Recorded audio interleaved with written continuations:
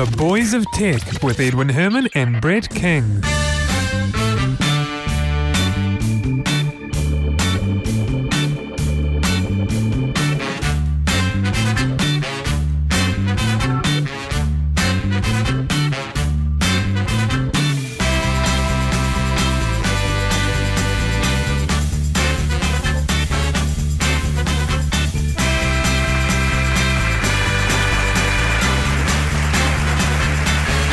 Thank you everyone for coming along and joining us for episode 52 of The Boys of Tech for Monday the 8th of February 2010. My name is Edwin Herman. My co-host is Brett King. Welcome, Brett. Howdy. Who doesn't have a sleep pattern. How much sleep have you had in the last, 24 hours? About an hour and 40 odd minutes. How do you do that? I'd be a write-off. Years of practice. It must be. Practicing for my solo sail around the world. Here we go. Now I just need the time, the money, and probably a boat. Yeah. Yeah. Once I've got those things sorted, woo! I've got the sleep thing down pat. Yeah, that you have. I can't do what you can do in terms of that little amount of sleep. Mm.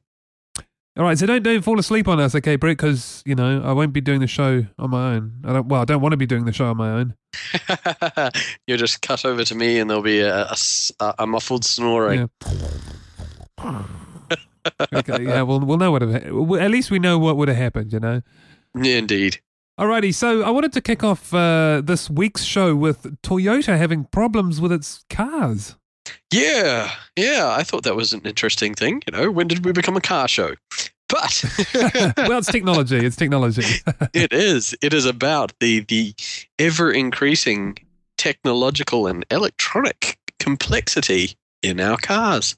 I know, it actually scares me, to be honest. You open up the bonnet of a car these days, and I can't work out what's what. Indeed. You can't be a mechanic to open up a car these days. You need to be an electrical engineer. Yeah. And you know what's scary is what we're seeing now, with the problems with acceleration in particular, getting open throttle accelerate, or actually acceleration of its own accord even. This is what's even scarier. Like in the old days when you had everything was mechanical, there was no drive-by-wire. It was, as you pushed the accelerator, a physical, thing. Yeah, physical rod moved between absolutely. The pedal and through the firewall into the carburetor, and bada boom, absolutely extra speed. And nowadays, you push the pedal and it talks to a computer, and the computer goes, "Yes, let's put on some speed slowly and easily, so that you feel in control." Well, the thing is, back in the old days, you occasionally would get throttles that were stuck open. But what you would never get is you would never get acceleration of its own accord without your foot being anywhere near the accelerator. Yeah. It is quite. It is a new technological terror for the automotive industry. These devices are supposed to make everything safer, and it's meant to make you feel more secure. But once again, you've got to go back to the fact that electronic component was built by a man, designed by a man, and the software and everything that runs it, the programs that run and monitor everything, were all written by somebody. And having a look at the number of times that the different companies that run stuff for your computer push out patches, you've got to wonder how thoroughly they really go through and check the code that runs on the in your car. Well, the thing is, you're right. There's bugs in every piece of software. Why wouldn't there be bugs in software for cars? And like you say, you'd better hope that they've at least done a thorough check, as thorough as they can. They may not catch everything, but you sure hope they've done what as much as they can. Indeed. You hope they put in at least as much effort as the NASA guys did with the old shuttle and lander computers. Well, actually, they put a lot of effort into those, and they did still have bugs. Yeah. Like you couldn't have them turned on over over a new year, because the computer would throw a fit if it tried to change years. Yeah, well, Just as well, these days, in the big Boeings and Airbuses these days, it's not so much of an issue. You can actually fly on the 31st of December. You can. Although now that you've told me that about the shuttles, I'm thinking, I don't know if I want to try it. Completely different kinds of computers. You've got to remember that most of all of the early landers and things were running on computers that are less powerful than the computer that's in your cell phone. Yeah, that's scary, even isn't a it? generic cell phone. That's incredible. So coming back to this, the problems that Toyota are having, well, they've been asked to investigate what's going on, and they haven't stopped production of the cars. They're still producing vehicles, but they are investigating. Yeah, they are investigating. It's a complaint from a couple of years back, which is the one that you're talking about of the just random acceleration, where for some unknown reason the little computer in there decided that while you're backing, you should back faster. Yeah.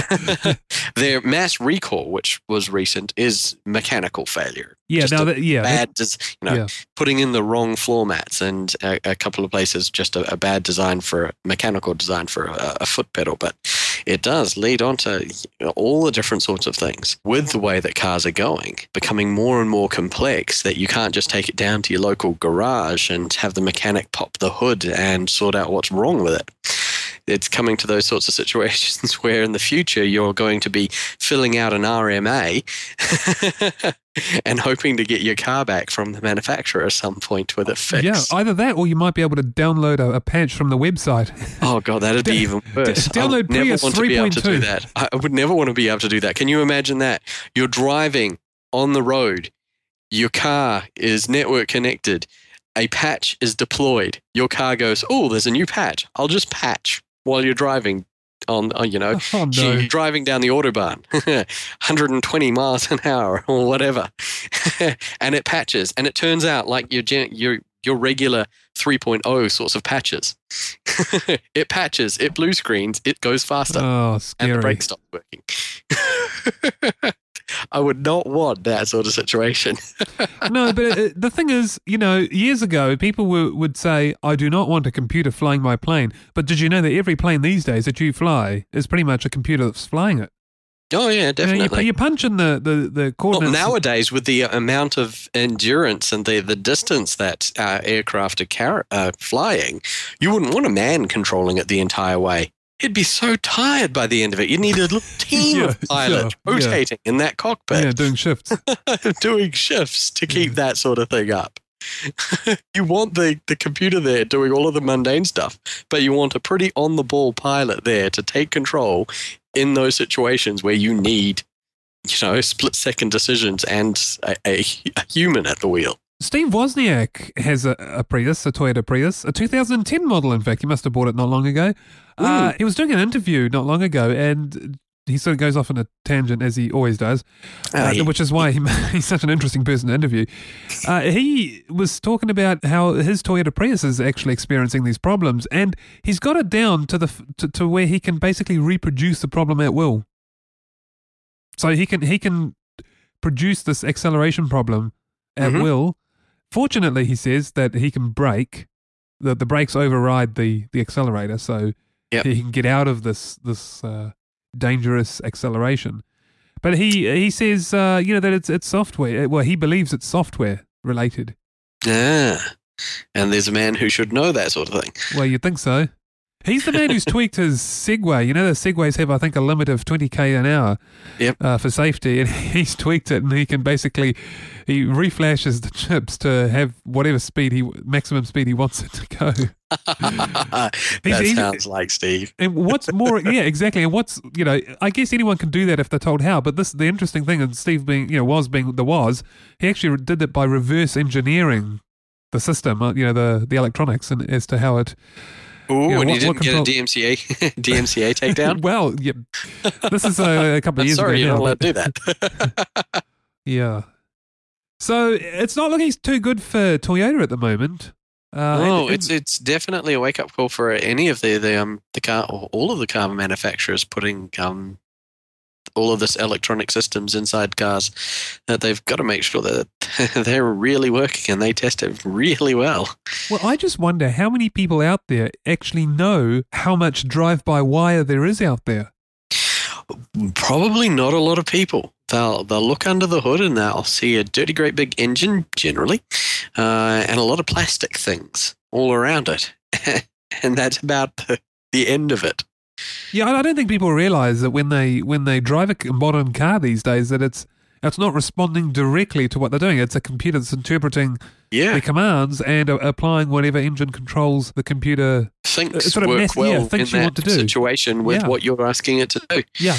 And most of the time that works exactly how it's supposed to work. It's meant to make things smoother, less wear on the engine, all that sort of stuff, and easier to drive and easier to handle. And it does when it works. It does when it works. But a software glitch in there, and you have just the same issue as you have with a software glitch on your PC. Your PC might, flash that awesome colored screen that people love so much, or your peripherals might suddenly stop working. And nobody wants that in a car. Well, you remember the jokes that used to go around years ago if Microsoft made cars? Oh, exactly. Those jokes are in years to come, in a decade or two, or maybe more, those jokes may not actually be that much of a joke anymore. Yeah, exactly. Anyway, so, yeah, I drive a 1994 car, and I don't think, actually, it may have a computer, but it's certainly not to the level of complexity that cars these days have. No, yeah. Definitely not to the complexity. And the more automated functions you have, so if you've got an automatic, you've got no physical connection between you and the bits that move at all. Well, that's right. Actually, I refuse to drive an automatic. You've got a little lever and it tells the computer, and the computer talks to the gearbox. And your pedals, they don't physically go to anything anymore. They just go to the sensors, which then send it to the computer. Your steering wheel, some of them, they've got all of those power assist, steering. At least those you can actually still steer, although it's very hard with. If the power assist disappears and most modern cars, you can be turning the wheel of something that weighs almost 1.5, 2 tons. Yeah, although like I say though, they could have made those steer by wire, but it seems that they're actually not doing that. They've still got the power steering, as you say, but they fortunately still have proper to just have it go straight through. But one day we probably will get steer by wire completely. Mm. So on to Amazon. Amazon have bought a company who basically specialize in touch screens, and so this opens a whole a lot of speculation on what they're doing. A new generation Kindle, indeed. Because the current Kindle is not a touchscreen Kindle, is it? No, and it's one of the biggest complaints about the device. It lets it down. Yeah, is that with the proliferation of touch input and touchscreen devices out there now, that the Kindle book reader not having touchscreen and still relying on the little, the navigation buttons or the little keyboard is a big letdown for it. Yeah, a lot of people are speculating that this is part of Amazon's working on something to compete against the iPad, the next generation Kindle, which brings in some of the features of the modern touch device. Yeah, a lot of devices these days, a lot of mobile devices these days are touchscreen, and the Kindle is, as you said, is lacking that feature. It kind of lets it down. It's not really competing in that space much anymore. It's a good ebook reader, but it just it is. It just needs. I'll be interested because it definitely lacks the touch interface is something that they need in the Kindle for the Kindle to compete. Oh, definitely. I knew it was bound to happen that they'd put touch into the Kindle, into the next generation Kindle. They just couldn't not do it. What I'll be interested to see is whether or not they stick with their electronic ink technology or switch to something more, a color LCD screen like the iPad. Yeah, because they've got the e-ink at the moment, haven't they? Yeah, they've got their e-ink, but it'll be interesting to see what they do with that, because e-ink is brilliant in the fact that you don't need backlighting for it.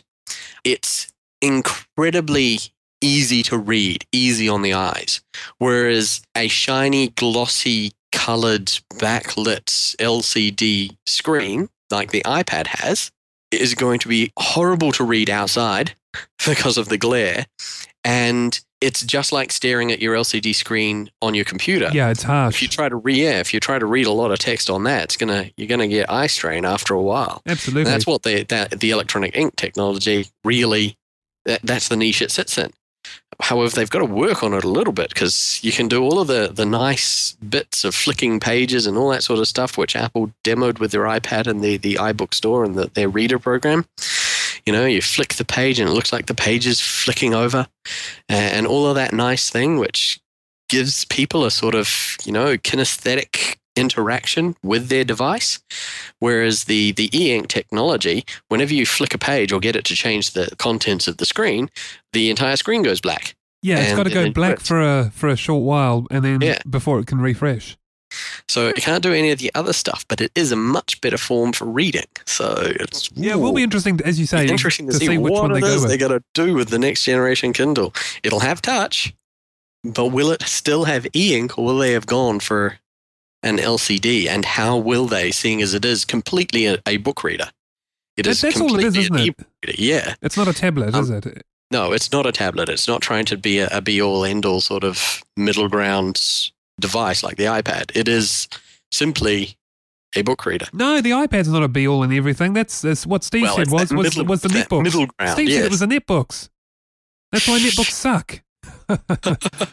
Steve said so. Actually, speaking of Apple, I see there's a story, I think on Gizmodo, we're reporting that several readers have been given a 15% cash refund for having to return a broken 27-inch iMac. They've been having problems with those ones? They've been having problems with the screens in the 27-inch iMac. So it sounds like they've acknowledged it. So that was interesting. Yeah, they've acknowledged the issue. Not come out and said, we've acknowledged there's an issue with it. But they have made reference to it in a previous article for the Wall Street Journal. I think the 15% cash thing is on top of they fix it, don't they? They still fix the problem. Is that right? That's what it sounds like. It's a 15% back cash refund for the customer's trouble. And they fixed it. Yeah. It's going to say to say sorry. We've gone through a lot, so here's some money back. Yeah, sorry, we've run you around a little bit, and our quality control wasn't up to scratch. So this is a little helping hand to say we're sorry. Yeah, but there's no idea yet whether or not it's a policy for anybody who's returning a faulty iMac, or if it's only for people who've had, multiple complaints, multiple issues that they've had to keep returning to. Yeah, because they haven't publicised this as a policy. They haven't said, if you've got a problem with it, bring it in, we'll fix it and give you 50%. They haven't said that. This is just anecdotal stuff that, people have found out that they're getting a 50% cash back. Yeah, and so as you say, it could just be for people who've had a lot of issues with the Mac they've bought, and so Apple is giving them a cash refund for their trouble and fixing the device and giving it back as well. This is what's not very clear. According to one discussion with one Apple customer support representative, is that the 50% bonus refund is actually for tax and shipping. So it's basically a flat base rate to cover the return, no matter which area you're in. So if you're living in an 8% sales tax area, you might only be pocketing 7% and even less after the shipping if you don't have an Apple store nearby. But it's hard to know, Well, it's hard to know unless they came out and said, this is why we're doing it. Well, which is why it's kind of weird that they're doing this at all. Yeah. But at least they're acknowledging the problem, because... Yes, at least they are acknowledging that they're having some issues with some of their iMac range. Is that the same problem as the one we reported some time ago with the NVIDIA graphics cards? No, I think this is something wrong directly with the LCD that they're using. Oh, I see. With the screen, not with the graphics card. Because I had problems with the graphics cards as well. Yeah. Or was that the MacBooks? No, it was the iMacs, wasn't it? It was the iMacs. Yeah. Unfortunately, the MacBooks do use NVIDIA chipset as well. Right, and Brett, you know what? Those are our international stories, and I'll tell you what. Yeah, but you know why? Have you noticed that every time Apple make an announcement, there's nothing for the next week because no one wants to come out and do anything because all the media's up in Cupertino. Yeah, true. Everybody's up trying to play with the iPad. Well, the thing is... on iPad, funny news, have you checked out the YouTube clip of Stephen Colbert, the comedian, at the recent music awards? No. And he, I'll have to, though, after this. as part of his entry skit, he's like, "Oh, where are the nominees? Where did I put the nominee envelope?" And then he pulls out his iPad and goes, "Aha, that's right, it's on my iPad." Oh, very good. Yes, the Apple are getting in with product placement already. Do you think that was a product placement or just a bit of fun? Well, it was an actual iPad, so You think it might have been a product placement? where would he have gotten it from? Unless he's in close with somebody at Apple. Oh, I see what you're saying. Yeah. Yeah, where would he actually got his hands on product? They're not available yet, are they? No, they're not available yet. Okay, so tell you what, let's take a short break then and cover the New Zealand stories. How does that sound? Sounds great. All right, let's do it.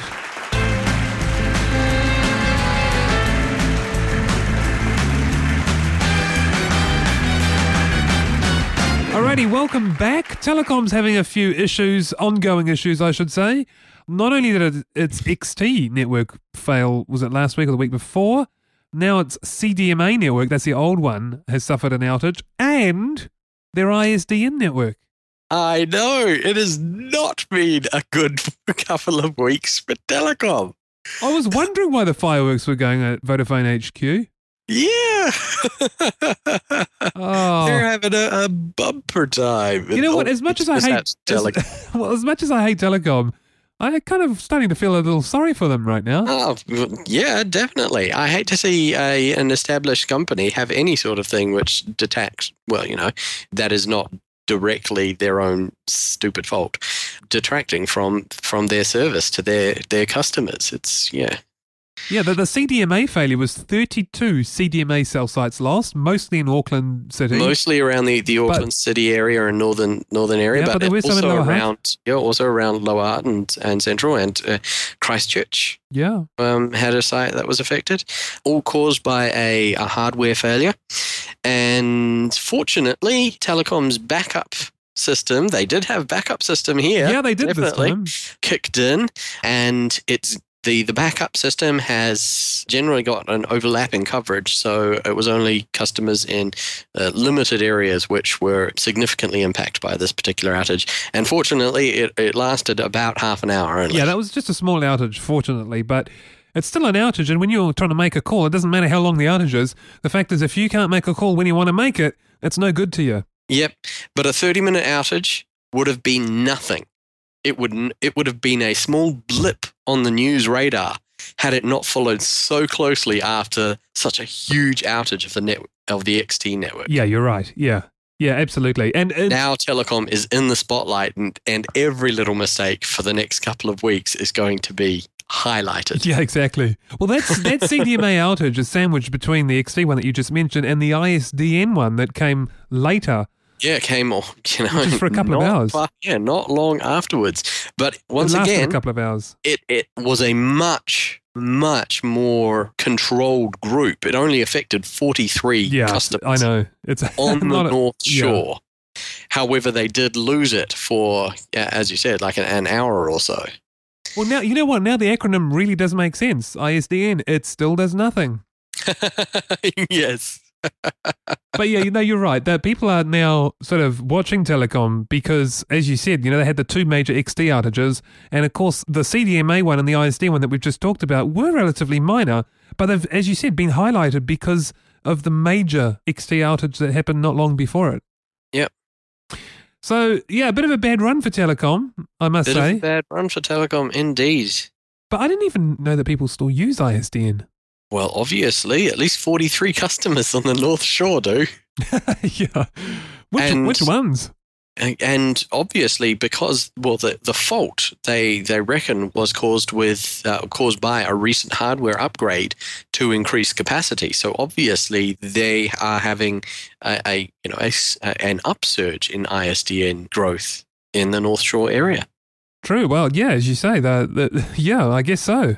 Well, there you go. And new things every day. So ISDN, it's still darn necessary. How's that? Yeah, I guess. That'll do. And that's our show, Brett. That's episode 52 wrapped up. Ooh, are we at the fastest one ever? Well, no, I think some of the fastest ones we've done ever are the ones that I did alone without you. But possibly this could be if we. This could be the fastest tag team. Yeah. If I answer you quickly enough, this could be the fastest one that we've both done together. So let's wrap it up. Thank you very much, Brett, for co-hosting the show with me. Much appreciated. Always a pleasure, Ed. And thank you everyone else for listening to us. Join us again next week for episode 53. Until then, take care, everyone. Bye-bye. Bye-bye.